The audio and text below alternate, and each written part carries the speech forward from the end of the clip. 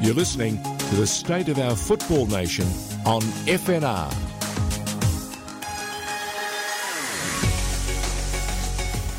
It's a Thursday afternoon here at FNR Football Nation Radio, and that can only mean one thing around these parts. Yes, the State of Our Football Nation back for another week to take a look at the game from all angles, internationals, A-League, NPL, friendlies, all of that sort of stuff. And George Tanicki and myself, Lockie Flanagan, here to take you through it. And once again, George, you've decided that you don't want to sit alongside me. You're over in the virtual land today.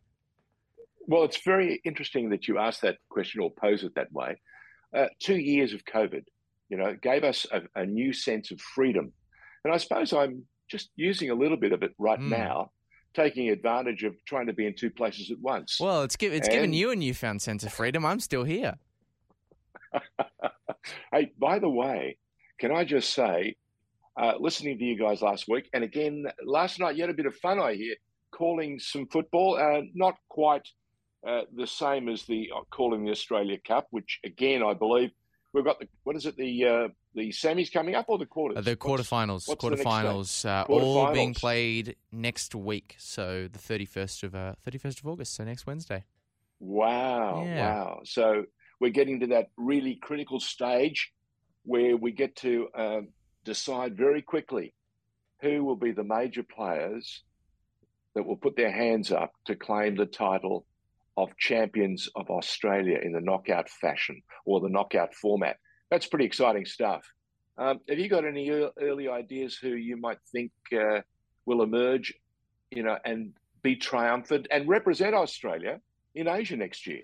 Well, not necessarily, because it's just so wide open, George. I mean, you think about it, the three highest finishing teams in the A-League men's last season, the champions, the premiers, and Melbourne Victory as well, are all out. They've all been kicked out of the competition. So I think that the race is very much still up for grabs for the title, for the Champions League spot. I mean, I guess for no other reason than sort of historical strength in this competition, you kind of lead towards Adelaide United. But you know what?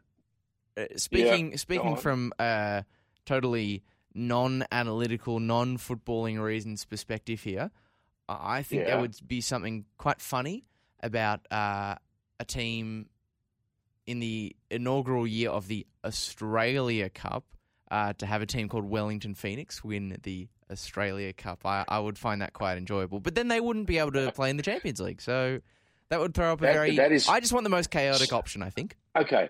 Well, if that is the chaotic option, who would they likely play? Who would be the runner-up? And would they be the team most likely to represent Australia? I think... Has that been sorted? Do we know if that is indeed the case?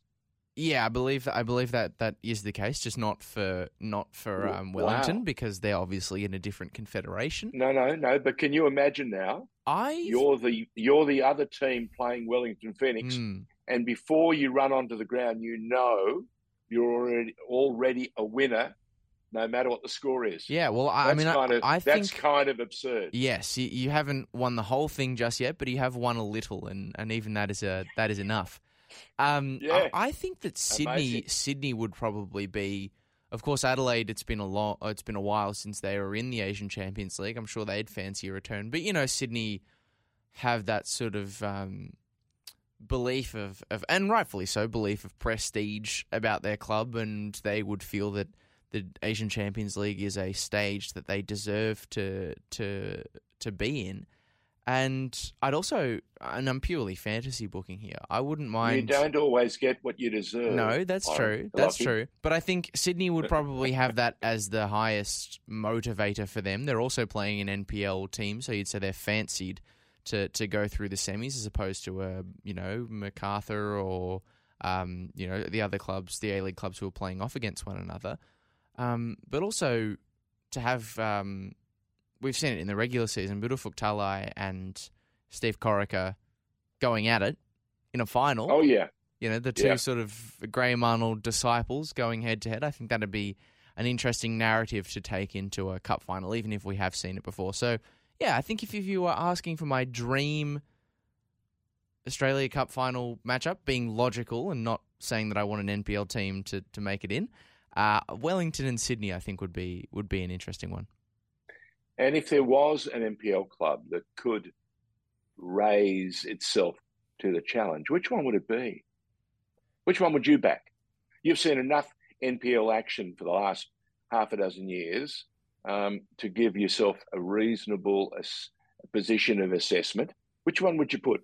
Which one would have the courage of its convictions and the talent to put itself in there and compete? Well, I'm going to probably get pelters from our Queensland and New South Wales audience, but when doesn't that happen? Yeah, that's true. That's the joy of being a broadcaster. It has to be Oakley, though, doesn't it? Because they play in arguably the strongest NPL competition in the country. I mean, Sydney and Queensland are very close, but they play in one of the stronger NPLs, and they're one of the top sides in one of those stronger NPLs compared to Sydney United, for example, who have didn't make the finals and had a really bad start to the year, and finished about, I think, mid-table in the New South Wales National Premier League. But Oakley, but they've really primed themselves for the Knockout Cup. Yeah, absolutely. And they got a great result against Western United. It goes without saying. But Oakley have been a good team in one of the stronger NPLs. They're about as close as you could get to sort of bridging that gap, and they've got some good international, some visa players, particularly Joe Guest, a former gold medalist. He was brilliant against Brisbane City. Definitely one for Sydney FC to watch out for. And they're one of the few clubs in the NPL at the moment that have got someone on the precipice of making the step into the A-League in Joe Knowles. I mean, he's, we obviously saw his trial for Brisbane. He's injured at the moment, but the understanding is that his signature in the A-League men's, most likely for Brisbane, is a matter of when, not if. And to be perfectly honest with you, not many NPL clubs in any state have that sort of a player to offer up, at least at the present moment. So I think Oakley would have to be the bet, but Peninsula Power would probably be the team I'd have in second. They've got some exciting young talents as well. Yeah, we're going to have to find out that and pose that question to our guest a little bit later this hour, and it'll be, of course, the chair of the AAFC, which is that consortium or coalition of NPL clubs in the state federations across Australia, and of course the ACT. Nick Galatas will be joining us, and I'm looking forward to what he has to say. And of course, there's been an awful lot of discussion going on over the last few weeks, and it'll be very interesting to hear just how the lie of the land is looking, because there's a decision that needs to be made very, very, very soon. So Nick will be joining us on FNR very shortly. So stand by for that. By the way, what did you make of some of the goings-on of the past week in terms of the EPL? A number of upsets that, dare I say, I don't think too many people saw. Chelsea being thumped by Leeds, and I'm absolutely sure that there were no Liverpool fans who thought they were going to be ambushed at Old Trafford. I don't know how much I agree with that necessarily, George. I don't think. Wow. I think in the case of Chelsea, yes, absolutely, your surprise more than warranted. It doesn't help Chelsea's case when their goalkeeper is making a blunder that leads to the opening goal in the way it did. But I actually think he's done it before. That's true. He's done it before. I actually think, though, the disbelief when it comes to Manchester United getting the sort of upset, if you will, victory over Liverpool comes more from the wider footballing public than it does for Liverpool. Because to be honest, I think Manchester United struggles to start the season and how dismal they were in that game against Brentford especially have sort of obfuscated, really, how poor Liverpool's own start to the season has been. Like, yes, Manchester United have been abysmal, but Liverpool, for all their talent, for all their recent success, have not started the season that much better. So I think if you spoke to a couple of, certain pockets of the Liverpool fandom, they would have said, I'm not sure how actually confident I really am about this game. You know how many pundits we have in Britain who spend an awful lot of time on Sky or the Talk Sport platforms and other venues. There would not have been one of them prepared to put their neck out and say United was going to beat Liverpool on Monday. Well, especially not not Gary Neville. No, especially not Gary Neville. But I'm here to tell you that I was monitoring so much of the discussion because I kept thinking to myself, is there a chance that United may well create another upset this weekend and follow on from what Leeds has done to Chelsea by actually coming at them and showing great energy, showing great commitment, and really trying to muscle them playing away from home. And I thought Leeds did a tremendous job. And it's interesting to see that United, especially in the first 20 minutes, came out and provided a run. And people were telling us they've never seen Bruno Fernandes in a Manchester United shirt run like he did for the first 20 minutes. So I thought he was running scared, but no, actually, it was probably his best game in ages. Seriously talented player who spends far too much time trying to be a theatre critic or a commentator or a clown. I mean, he has this enormous propensity to be able to do all three. When he tried to hide the ball from Mo Salah after Liverpool scored a goal, I thought, now listen, keep behaving like that. You're going to get another yellow card, my boy, and you won't finish the game with a full squad. Yeah, I thought the referee. Tell me if you thought the referee. Tell me if you thought the referee. Tell me if you thought the referee was hugely supportive of what was going on. Any other referee would have given him another yellow card. Yeah, I mean, at the very least, I'm surprised that he didn't step in, and as well for Mo Salah as well. Like, I understand that the done thing, the sort of unspoken rule of scoring a late goal that, you know, gives you a lifeline is you go get the ball and you run it back to the line so you can, you know, start again as quickly as possible. But in actually they had 15 minutes. I know, and in actually scrapping with Bruno Fernandes, you're probably wasting more time than you are just waiting for him to sulkily, you know, waltz the ball back to the centre. I thought it was all a bit silly.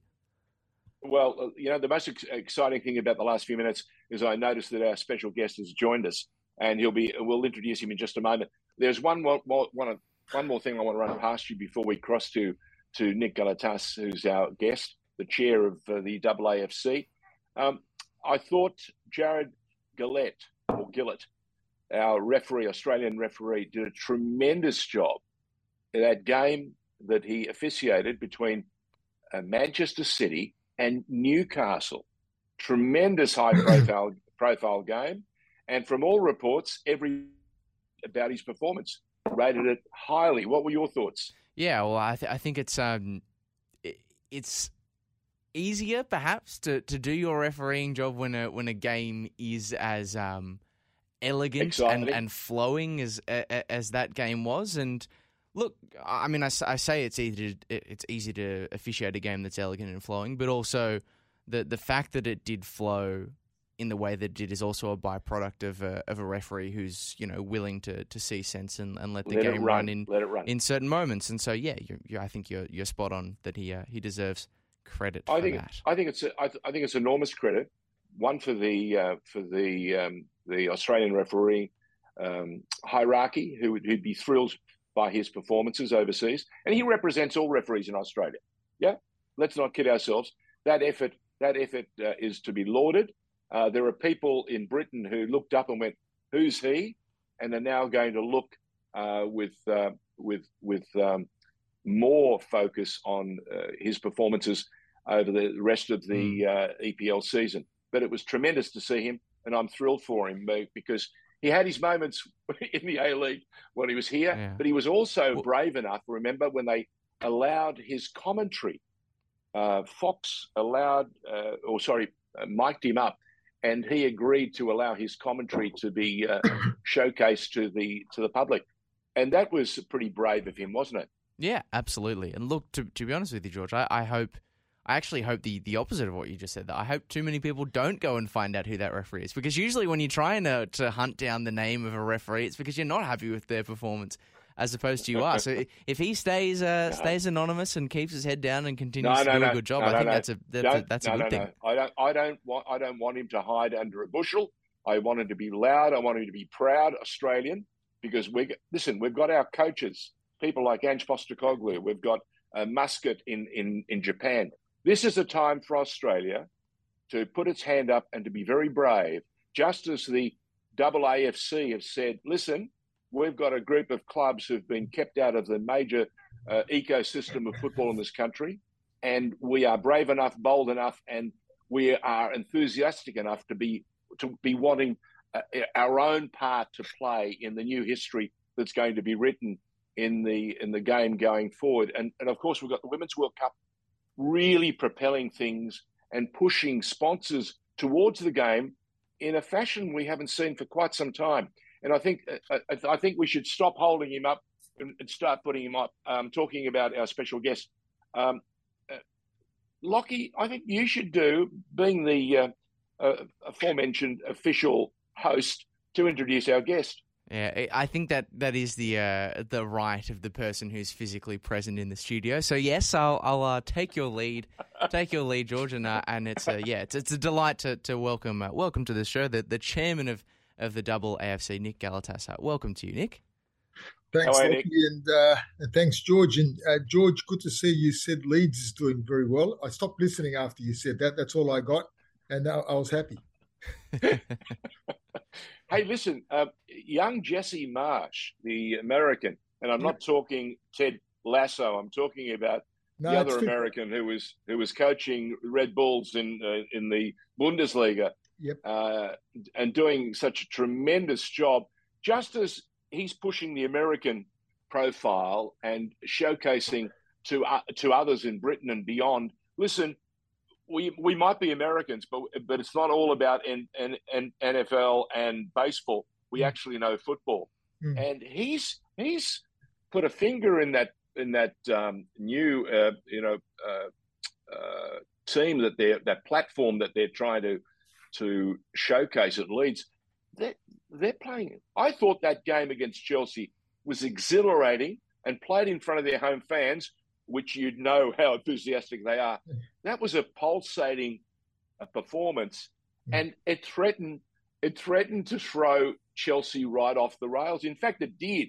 They looked scared to me. They looked like little deer in the headlights. Am I wrong? No, you're not wrong, George. You're never wrong, but you're not wrong this time in particular. No, I'm always wrong. But you know what I'm saying. Click smashing into Silva towards the end at 3-0 up and putting him on the ground said it all. We weren't stopping. We were going. So, no, I was very excited.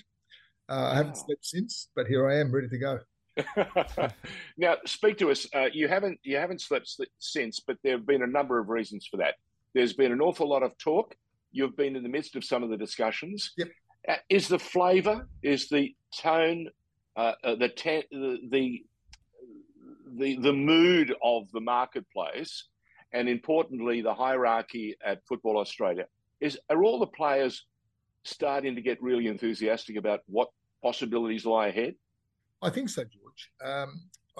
What's been really heartening in recent times for me, especially since the end of June when I met with FA and they briefed me on their work to date. And since then, there's been more meetings that Football Australia has had with the clubs around the country. They've had other meetings, of course, with other stakeholders, but we've been in all the meetings with the clubs. Has been very, very heartening because we're all waiting with bated breath to see what work would come out of FA. And the work that's come out of FA has been very positive in that it has effectively coincided in almost every way with our work. So that we're very happy with what we've seen.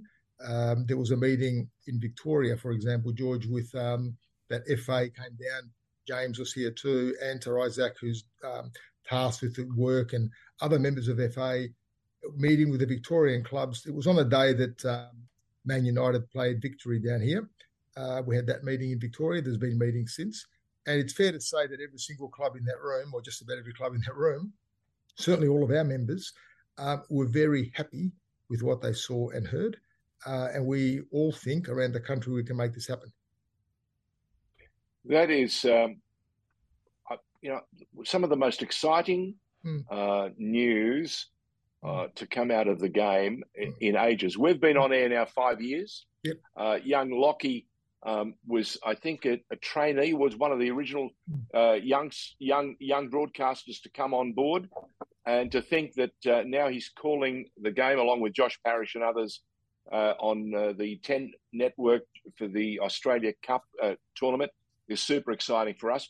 But it would be even more exciting if we could say to them, listen, there's an A-League 2 coming, and you guys will be having an opportunity to be regular broadcasters on that as well. Well, that's that to me is just more exciting than anyone can imagine. Well, you've touched on another element, and that's the broadcasters, as you say, and it's young people coming through at every element of our game. So be it players, coaches, administrators, other sponsors who might not be, A-League sponsors, but other sponsors, people that want to get, of course, broadcasters, callers, journos, bloggers, all sorts of people that populate the landscape of football and grow it from below and just, get that fire started, which is what we're trying to do. And we think that, I think I've said this from day one, the principal beneficiary of this will be the A-League, because it will then have a larger base below to grow it. And of course, other clubs will come out of that as well. And that's the aim, so that we all grow rather than just focus it narrowly, I should say, focus it widely and broadly and let us grow. So that's a positive. And I should say, and I call out here, if I may, George, given that we had the announcement today that the Football Australia has reappointed James, or extended James's contract, I should say, for another couple of years till the end of 24, which I think is a great move. And I should say that it was, I think, not missed among the Victorian clubs. And I'll say that just as an example, the Victorian clubs, because it was in a room that we were all in together when James turned up here for that meeting. And, we formed AAFC 5.5 years ago, great frustration, not listened to by anybody. Here we are now. The clubs were in a room with Football Australia, working collaboratively, speaking with the CEO speaking with them, recognising them for what they are, fantastic institutions of our football institutions in this country, speaking the same language across the board, really, on almost every topic. Now, that wouldn't have happened and didn't happen in the past. It's happening now. So when you have conversation and you understand each other, trust builds from there, I think.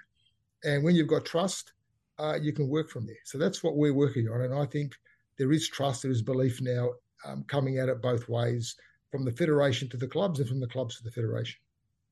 Now, I got a chance to speak to the president of South Melbourne before he headed off overseas, like so many Victorians have chosen to do after nearly 2.5 years of being locked down. He took the family, I think, overseas, and I wish him safe travels and a fabulous time away to recharge the batteries.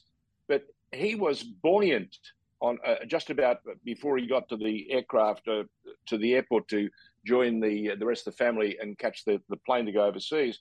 He was buoyant because they'd signed a number of new sponsors, people who they haven't had before in the game. So I agree with you. I think it's a super exciting time.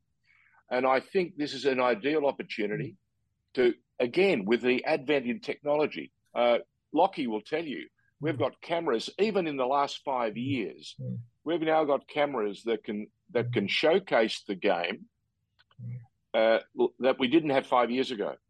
Lockie, jump on board and validate that, or am I way off the mark? No, absolutely. I mean, the breadth and the scope of what is available to be broadcast, I think, at a local level of football, is even 5 years ago, I think would not was have been beyond sort us. of conceivable. Yeah, I mean, Yeah. the top flights of the NPL, yes, they were in play, but to be able to have interest in streaming games from the State League, friendlies, community tournaments, and the ease with which that can be done as well, I think is really exciting, and the chance to sort of have a national second division being part of that, and having different kinds of broadcasting infrastructure for that too. Yeah, it's a important piece to add to the puzzle, I think.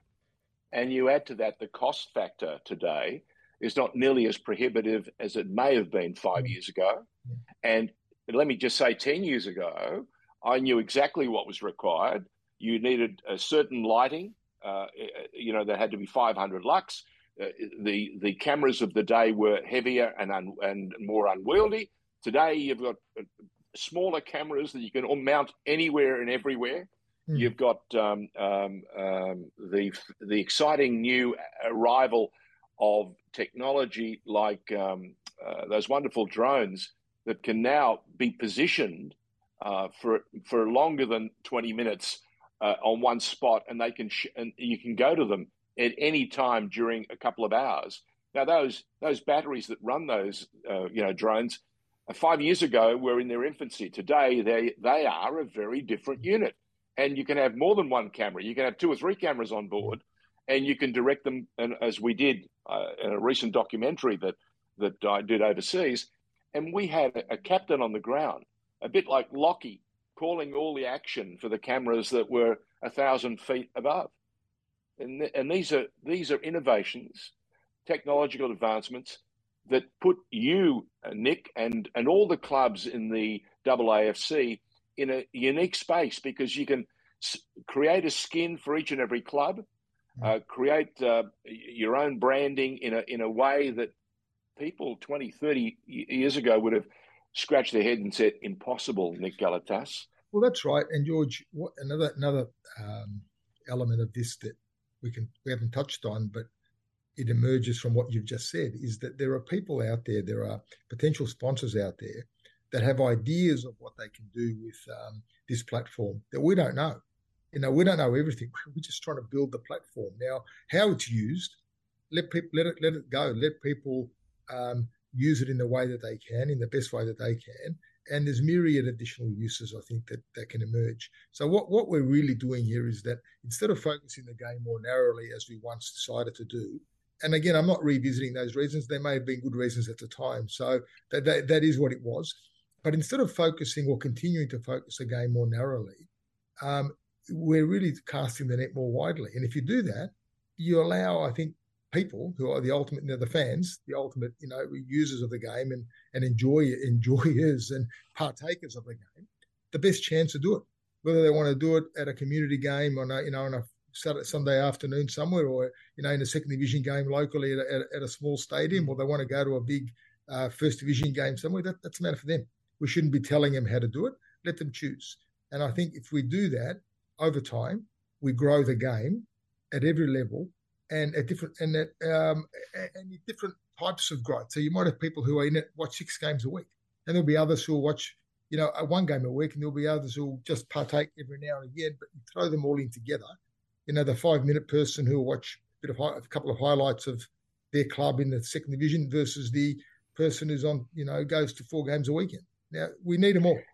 Nick Galatas, you put a really good, strong case there for the way the world is changing. And can I remind you that there's a platform available right now called Optus Sport that allows me to watch every game in the EPL, every game in La Liga, and there are other competitions available as well. And I don't have to wade through hours and hours and hours of footage. I can now choose to go mini, quick, short, full game, or whatever. So it's not only that you can showcase the game to me, you can even do it depending on my appetite or my time. In this day and age, we're all time poor. We don't have the concentration levels we once had.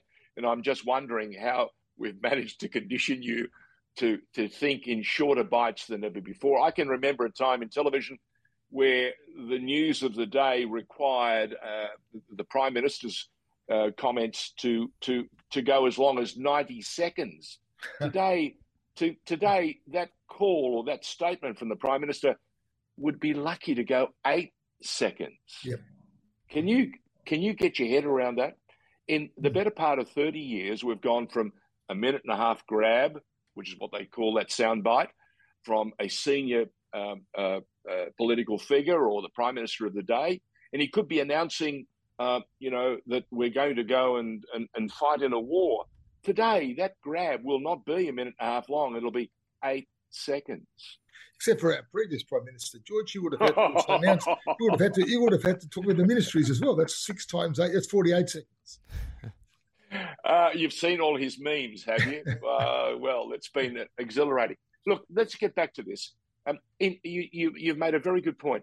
Just in the 5 years that the life of the AAFC has been around, the whole ecospace has changed. Technology is changing at a rapid rate. So what was difficult to consider is becoming infinitely more within the scope of even the smallest club, dare I say it. And I don't want to think of big clubs and small clubs, but there'll be clubs that will have a little bit more opportunity to grab some sponsorship than some of the others. But I'm saying to you that even the smallest of those clubs will now be able to fashion a response and create an outlet and a platform that people will want to be able to consume. And George, they'll be able to do it pretty easily. If I may, George, on that, just on small and large, let's not forget that Australia is still an emerging football nation, unlike some of the European nations where things are fairly fixed in many ways. So one of the benefits of what I think we're trying to do here, not only for the second division and for the initial tranche of clubs, but for clubs that will follow, we don't know, you and I sitting here and Lockie sitting here, we don't know which clubs are going to emerge in 5 or 10 or 15 years. And we shouldn't know. The minute we think we know, we've already fixed the position. Right? So good point. We should just set the scene and the parameters for clubs to emerge. And there's clubs in growth areas in the major centres of our country and some regional centres that have got people that are moving in there, people who are very industrious, new migrants who want to set up their own clubs as certain groups did 20, 30, 40, 50, 60 years ago. And they should have every chance. We shouldn't have a new establishment, whether they be, the old so-called clubs that started 50 or 60 years ago that we know well, George. They're an establishment of sorts. Let all the new ones come through, and we don't know who will come through. So what this does, this approach, I just want to call it, an approach which enables and facilitates clubs to move, they can become big from being small. And some clubs might want to become smaller in the future. They might have a different function there. Their role might be seen somewhat differently, and they might not have the ambition or the will or the drive to be out there putting a top-level football team on the park. They might want to get smaller.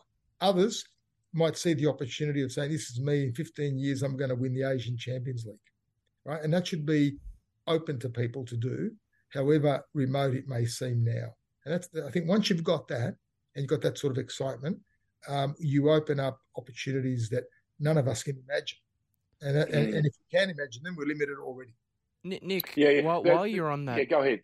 Subject of sort of big and small, I think in this year especially, one element of the local footballing scene that I think has given people a lot of hope for a national second division has been the continued rise through the state leagues and now the NPL system of the Preston Lions and of the crowds that they have been getting to their games in the NPL 3, which I think would be a fair case to make that they're getting the best crowds of any non-A-League side outside of any club in the country, really. And that's given a lot of people a lot of hope. But, as someone who's going to 2-3 games of NPL Victoria a week, while there are good crowds to be found at different places around the grounds, the reality is that not every club looks like Preston right now. Does, I guess, the question that I'm driving at and something that people might be wondering, will every club have to look like a Preston in the National Second Division in order for it to hit the ground running and sort of start smoothly? Or is there allowances for variation for clubs that might not be of that magnitude just yet to build? I'm curious to know. It's anticipated, and this is common ground, this is Football Australia's model as well. It's anticipated, Lockie, that there'll be an expression of interest that'll go out maybe towards the end of this year at some point, but in a few months, which will be open to anybody and everybody. But it's expected that the NPL clubs or combinations of them, but mostly the NPL clubs, will be the participants. I mean, Football Australia has already said that an applicant needs to have a demonstrated history with the sport, contribution to the sport, connection to the sport. That means existing clubs. So that now that expression of interest will obviously have some criteria around it.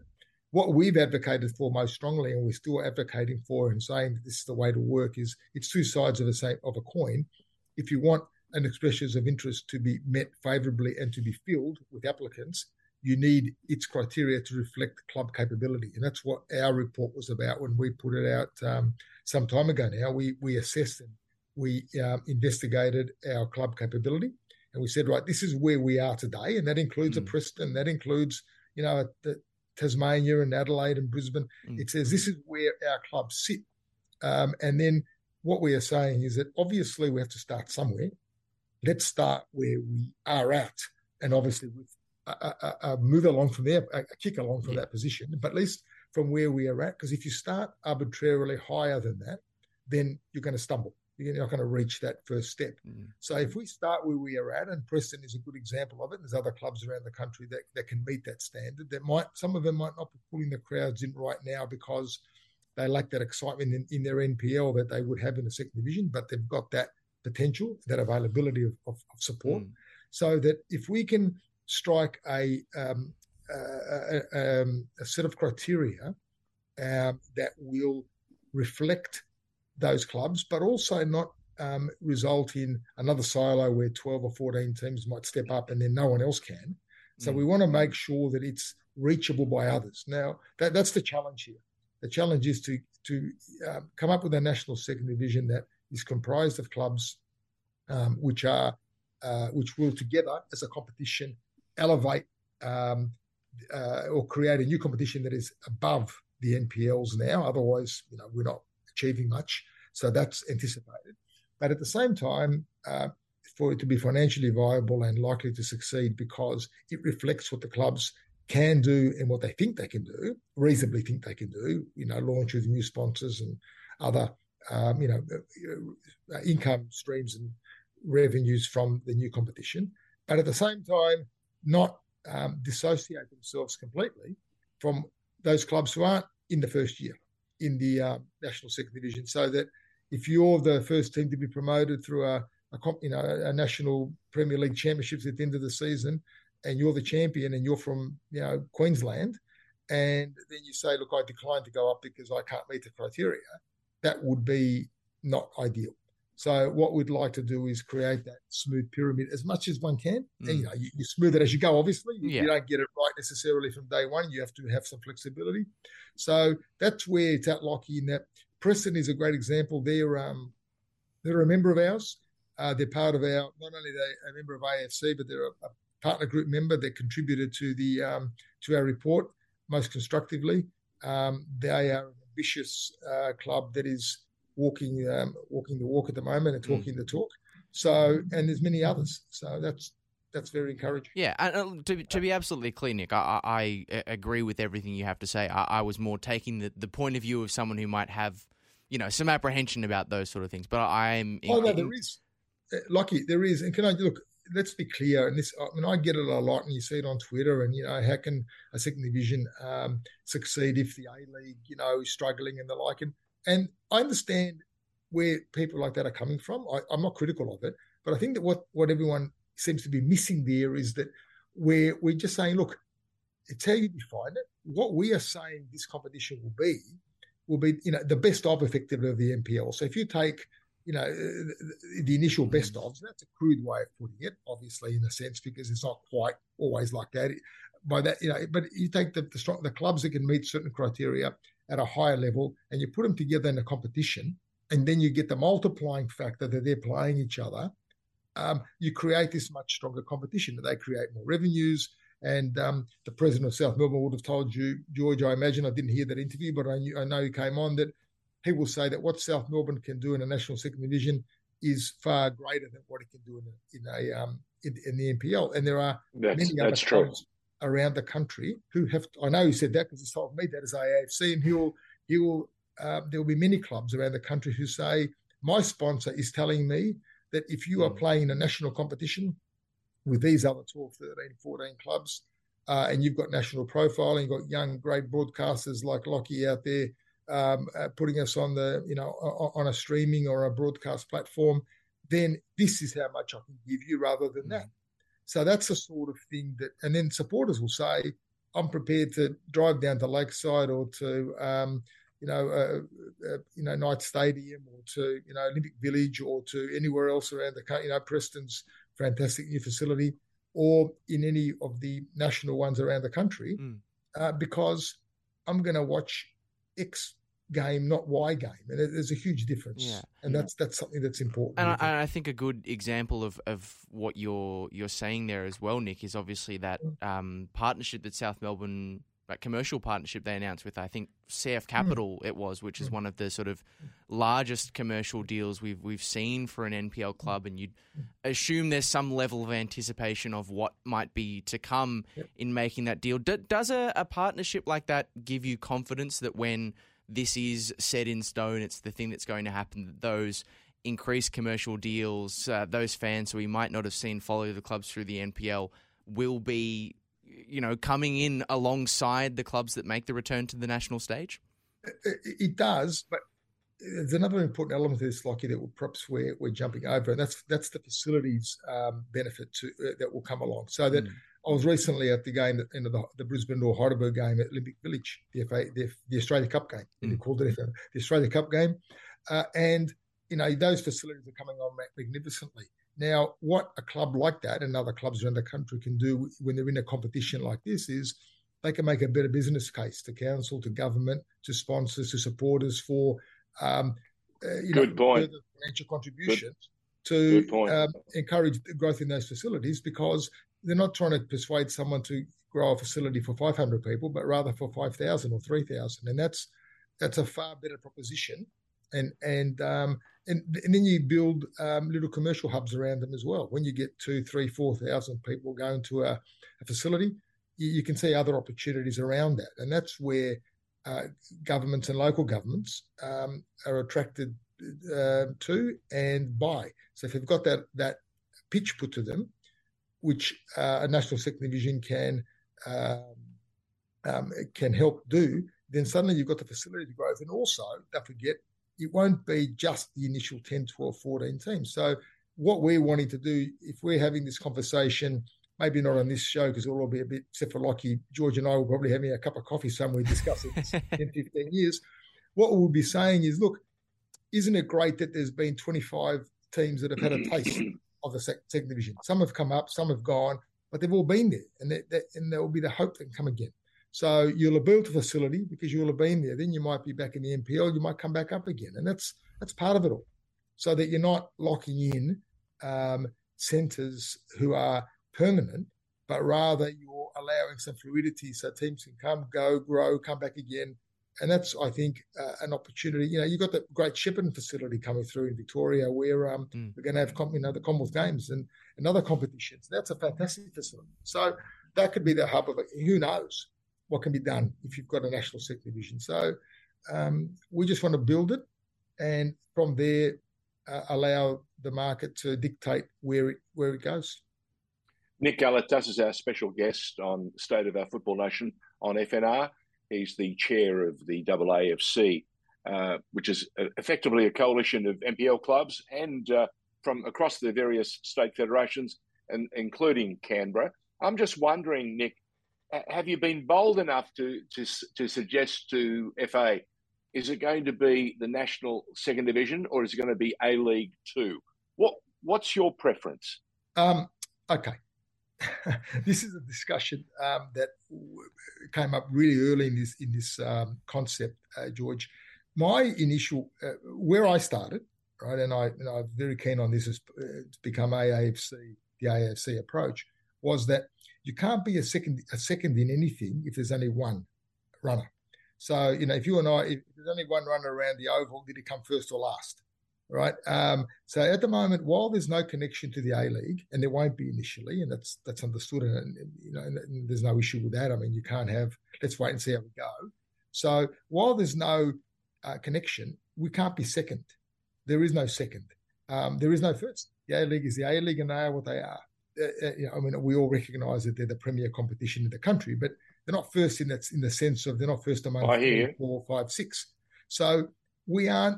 And that's why we came up with that name a while ago, which was a championship, and it caused a bit of angst. And that was really to convey the view as clearly as possible that there's no first or second in the absence of connection. That's the first point. The second point is, the Football Australia is aware of that. So they're approaching it in the same way, and that will be the competition will be run by Football Australia. That's one of the conditions which we understand and accept. So they will name and market the competition, and that's all fine by us. I've got a sense of what the possibility of what those names would be, and I think they're all good. So we won't have an issue with any of that. It will convey, of course, there's an element of conveying where it's all going, and I'll leave that to Football Australia. Ultimately, what we all want to see in this country is a unified game where top to bottom. So if this competition, national competition, succeeds, and where the way it's conceptualised by Football Australia is that it will sit above the NPL and below the A-League and sort of to the side of the Australia Cup, which is exactly how we can conceive of it. Then if it succeeds, as we think it will, what's the next step?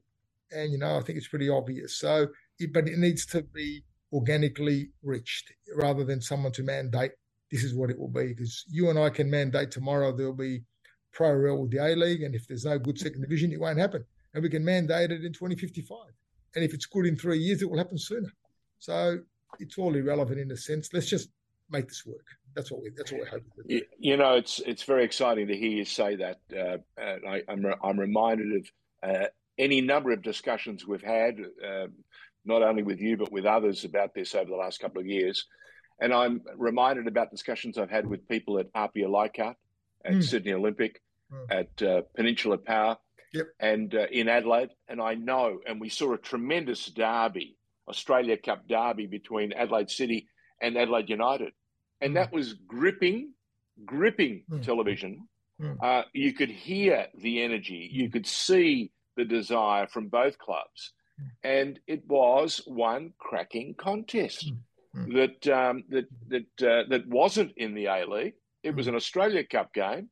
And you had an A-League club taking on one of the best bred DNA, lower tier clubs in Australia, giving them a go. And can you imagine? It was something, imagine, George, and that's on the park. So can you imagine? So off the park, of course, Adelaide is a huge club with a huge history. We all know it's Socceroos and its championships and everything else. And can you imagine if on the park they're competing more equally, so that instead of having an NPL team limited by PPS points and an A-League team that's got as many or more overseas players, etc., that if you're actually competing according to your capability, and of course. An A-League team, I always say, if Liverpool rock up to some non-league side for FA Cup game, yes, they'll be better. But one thing you will know is that the non-league side will be putting out the best team it can unrestricted. Oh yeah, and that's where we want to get to here, and I think we will. And look, just you reminded me of something else about that in that game. Greg Griffin, of course, former A-League boss, is now I forget his role, president or chair or something of Adelaide City. And he's, of course, now a member of our group in that sense. So this is a great crossover in our game. He's supporting the National Second Division through the AAFC. Laurie McKenna, fantastic servant of our tremendous game. Guy. He was the A-League representative, George, on the National Second Division Steering Committee, which was running about 3 years ago. Now he's at Olympic and is part of our group. So fantastic. This is where you know what I was just going to say something else that Lockie and I wouldn't necessarily think about, but as a former part of the team at South Melbourne, I can remember one of the most exciting things about our home games was the chairman's function before the game, where you got to mix with sponsors and you got to mix with potential new clients. Yep. And I'm imagining now how exhilarating and how exciting that night or afternoon would have been between Adelaide City and Adelaide United. Can you imagine the lead up and how many events you could have had, you know, when sponsors coming on board in a way that you wouldn't if there was nothing to play for. So I think there's so much more that we can talk about, so much more that we can look forward to. And we wish you every success, Nick. Thanks, George. And I'm reminded too of how much the clubs that left the old NSL and were not admitted back into the A-League, I remember how much they lost. They went from this national presence to being state-based organisations, and that hurt them terribly. And I'm reminded now when we ask the question, what would a national exposure mean? The sponsors would, you know, new sponsors will come on board, and there'll be others who will want to revisit some of the territory that they once, you know, enjoyed and travelled on in the past. George, I know we're going, but I've got to say one more thing that you reminded me about now. I'm sorry, but this is important sort of. No, go ahead. And that is that talking about these clubs, and that is, you know, what these clubs represent. And you mentioned before about, you know, the technology change in the last few years and how far we've come. There's another element of progress in this country that we probably haven't touched on, and that is that socially we've changed enormously. So that, for example, we had the National Club Identity Policy introduced so many years ago. You can't imagine it now. Now, Football Australia very rightly got rid of it, with, of course, AFC and others advocating for its removal. But the fact that it existed, you can't imagine. It's a bit like watching an old comedy show and you laugh at a joke that you think, you know, would I laugh at it now? Now, it just demonstrates that we all change. And so this country is changing enormously. And one of the things that we're changing positively about is recognising our past in all sorts of different ways. Of course, with our Indigenous people, number one, but other you know, parts of our community that have come to this country at different times. And we're recognising and celebrating our past. And a lot of these clubs that we're talking about now, what England recently, when they had their little kerfuffle about, you know, their Super League, whatever they wanted to do, in Parliament in England, they called them cherished national treasures, or words to that effect. And that's what we are. And it was actually in an article recently by Jonathan Wilson in The Guardian that I saw, and he called them national cherished treasures. And that's what these clubs are that we've got. And I'm happy to include everyone in that. And I'm not excluding A-League and others who, you know, over time can become the same. It's not a question of being exclusive. It's inclusive. But these clubs that were built by members of our communities that came here with little and helped build Australia as a whole, also, as part of what, you know, we celebrate Italian food and stuff. What about Italian clubs? So, and that goes across the board. So, and it's not just dancing and food. It's everything that people have contributed. And some of what they've contributed is these national institutions, which is exactly what they are. So I think allowing them again to grow as they can and wish. They don't have to be in the second division, but allowing them to grow as they can and wish, using their name and letting them grow is what partially we are all about here. It's all about broadening, using sport to enable our culture to grow as it should rather than restrict it. I think it's a very important part of what grow and mature. That's right. I think that's really important, and you're absolutely right. We have changed as a nation. The country that I was born into no longer exists. Yep. Now, rightly or wrongly, it doesn't matter. That's for historians to talk about. But I can tell you, I have a daughter. We communicate and we do a podcast together. Now, that's a way of celebrating, father-daughter relationships in a manner that was not possible 10 years ago, 20 years ago, 30 years ago. Yeah. So that's the other element too. Fans now can talk and play and combine and be part of a club in a manner that we couldn't 20, 30, 40, 50 years ago. Yep. You can have an immersive newsroom in your club run by people from that from your entire fan base, and they can be anywhere in the world. Yes, as long as they right. have real-time access to the technology. I mean, look, here's the absurd case. I'm watching the EPL the other day, and more now they are crossing, or they're asking in their Twitter space and on their websites, where are you in the world watching tonight's game between, for example, Chelsea and Tottenham? And you're watching people from Africa, from America, from all parts of the world, and they're now enjoying the same, almost the same experience as the fan who's sitting not quite on the halfway line at Stamford Bridge, but you know what I'm getting to. They're watching it now and they're participating, and they're actually involved. A very immersive experience in a manner that was not possible 10 years ago, Nick. 10 years ago. So the experience that you're about to unleash with your clubs is going to be brand new. Yes, there are some wonderful old clubs there, but I reckon the journey is going to be a brand new one. And it's there for all of them now and their new fan base to write it any way they want to. And that's exhilarating. And all of what you've just said there, George, and summarised is a very good argument why we shouldn't interfere with people doing what they can do. Let them be the best they can be, and let people, and then away we go. And that's really what we're about. So anyway, I thank you for the opportunity to having another conversation and putting out and letting people know what we're up to and what we're doing, and really letting you know that Football Australia is working on this now in the most serious way, and the clubs are helping and collaborating, and we're I think aiming to bring it together very soon. Fantastic stuff, Lockie. I mean, amen to what you said to the end there. If clubs have the ambition to do this and make this work, regardless of the risks associated, they should absolutely be given that chance. And yeah, Australian football is no worse off for it happening. Probably the opposite. No, I think it's bubbling and fermenting, and very exciting to hear that the discussions are gathering in such a way.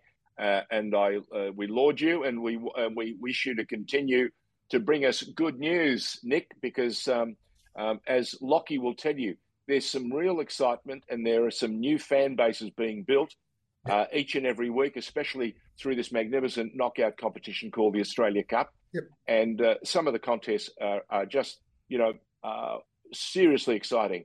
And let's not forget, we've been watching most of this action through bitingly cold winters that we haven't experienced in Australia for a while, which tells you an awful lot about the fans who are still prepared. Yeah. I mean, I went to the MCG. You talked about the victory game against Manchester United. I went to the Crystal Palace Manchester United at the G, and it was a bitingly cold Tuesday night, I think. And can I say I was there with two other friends, and we went and dined in the Jim Stein's Grill and watched the game with nearly 80,000 fans for an exhibition game. All right? And I think the victory had just about the same sort of audience. Was that right? About 78,000 or thereabouts? It was in the 70s, now, I think, yeah. Yeah. But what you didn't see, and what many people did not see, were the reams and teams of parents outside the ground in long queues waiting to buy their son, their daughter, or their children, the merchandise that was available. And I'm talking jackets, caps, scarves, gloves, the whole box and dice. So let me tell you, the Women's World Cup is gathering pace. It's going to be here before we know it.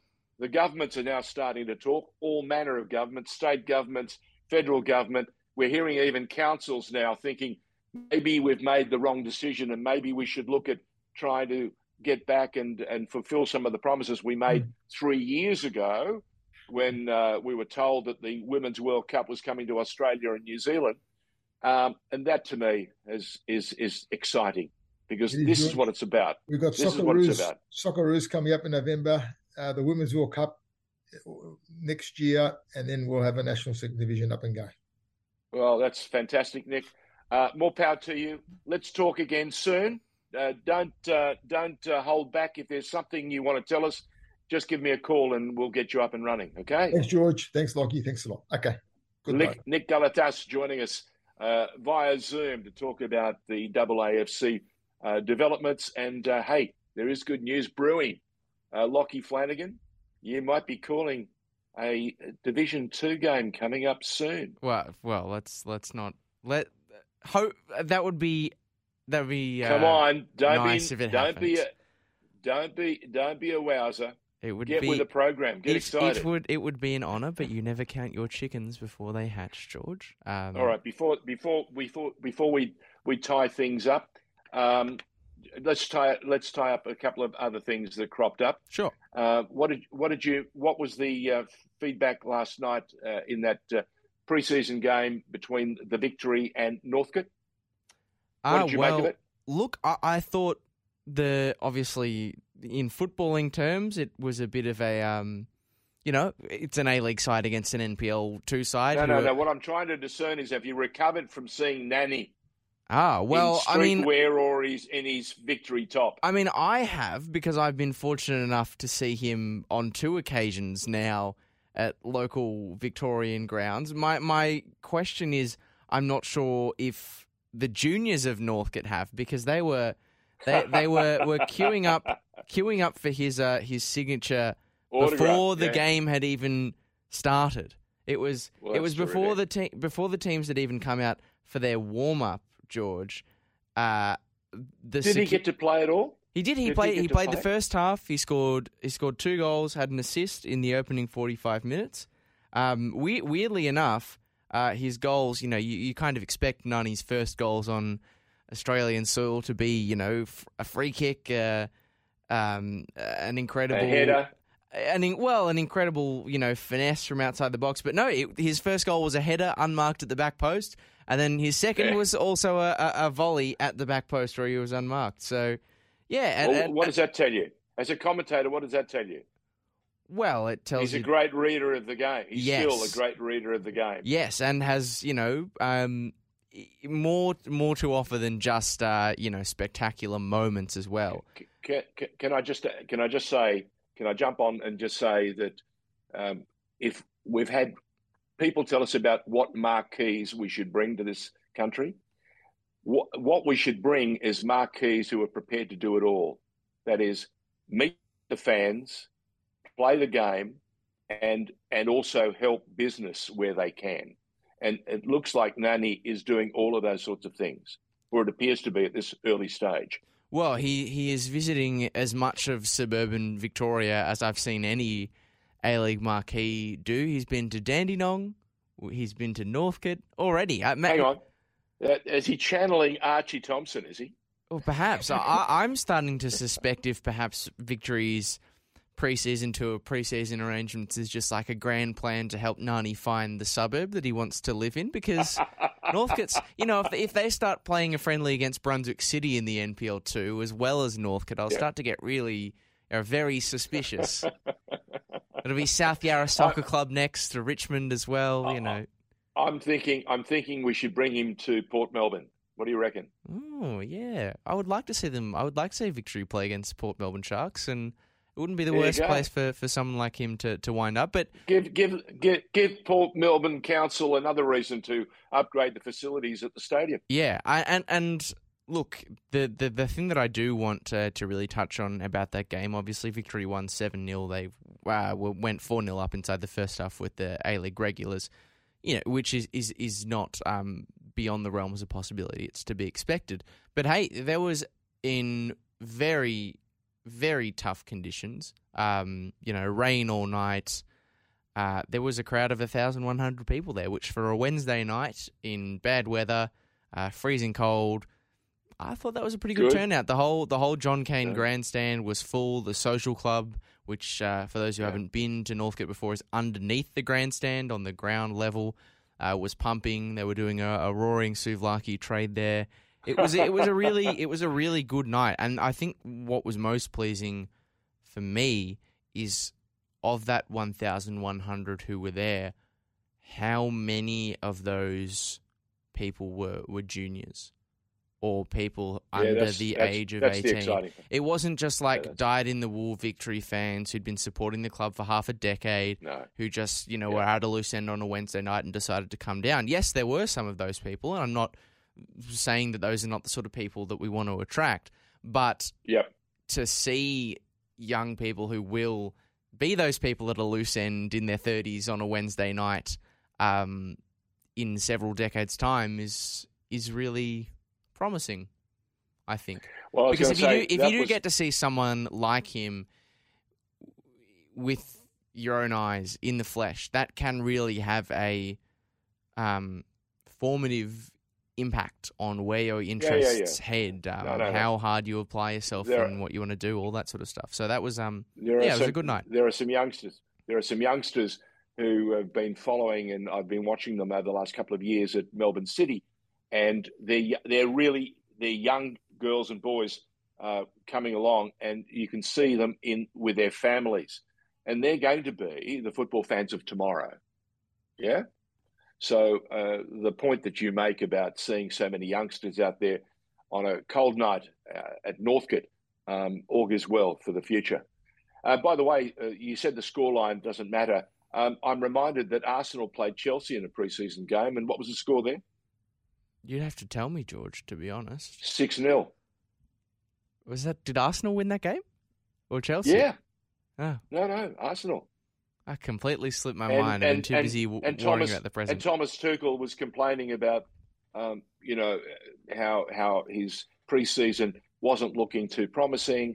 He wasn't getting the support he needed from Todd Bowley and co.